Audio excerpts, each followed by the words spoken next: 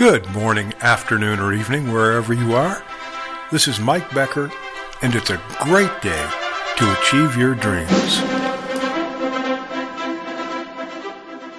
Our thought for today comes from Derek Landy, an Irish writer and screenwriter who said, "Every solution to every problem is simple.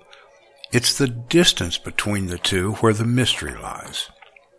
This week we're focusing on how to turn things around when life seems to be getting the best of you.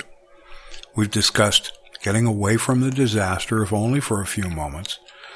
That gives you time to take your emotional reactions out of the mix and begin to think rationally and solve the problem instead of defending yourself from the cause of the problem.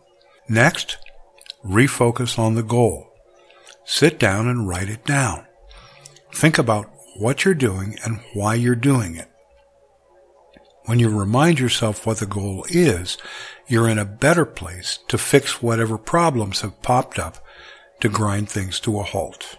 And today, we're looking at focusing on solutions, not the pesky problems. What we did the first 2 days of this week is to put you in a position to get over the hump and begin to fix things. That seems appropriate for hump day. Don't fall into the trap of greasing the squeaky wheel, because in this case, the squeaky wheel is a distraction. If you dwell on the squeak, you miss the solution. Don't talk about the problem, talk about the solution.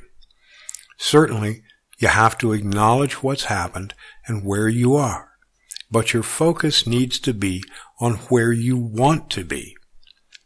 That's the only way you'll get there.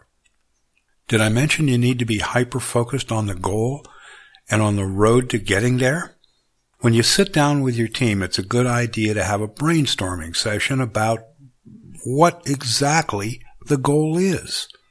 Get people to talk about it, and it will get them off the "we've got a problem" train and back onto the "we've got an opportunity" track. When your team members start to whine and complain, put a stop to it immediately. It's your job to encourage a solution, not wallow in the problem. Call for ideas that are outside the box. I like doing that because most of the time people start thinking of some really off-the-wall funny solutions to the problem. That creates a lighter atmosphere, and while those aren't really solutions that you're going to implement, they burn off the clouds so you can see where you're going, and then the real ideas begin to flow. Make sure everybody is involved. If you leave anyone out, they'll see themselves as part of the problem and not part of the team solving the problem, which will create a bigger problem. To recap, we've talked about creating a gap between yourself and the disaster so you don't react emotionally, focusing on the goal and not the disaster, and writing it down so you can refocus. And today, we've discussed focusing on the solution and not whining about the problem. Tomorrow, we're moving over the hump, and we're going to look at getting the right input and your thinking process in order to solve the problem. If you'd like to discuss something with us that you're wrestling with, drop us an email, mentors@wementoryou.org, or drop by the website, wementoryou.org, and use the contact form. We'll get back to you in 24 hours. Stop by our website, wementoryou.org. Our mission in life is to help you get out of your rut and actually achieve your dreams. We've got some very practical, inspirational writing for you. We've got programs coming up that can give you a ladder if you need to climb out of a hole and jumpstart your career. We're looking forward to seeing you online.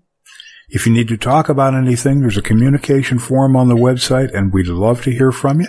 We'll get back to you in 24 hours or less. Until next time, it's a great day to achieve your dreams.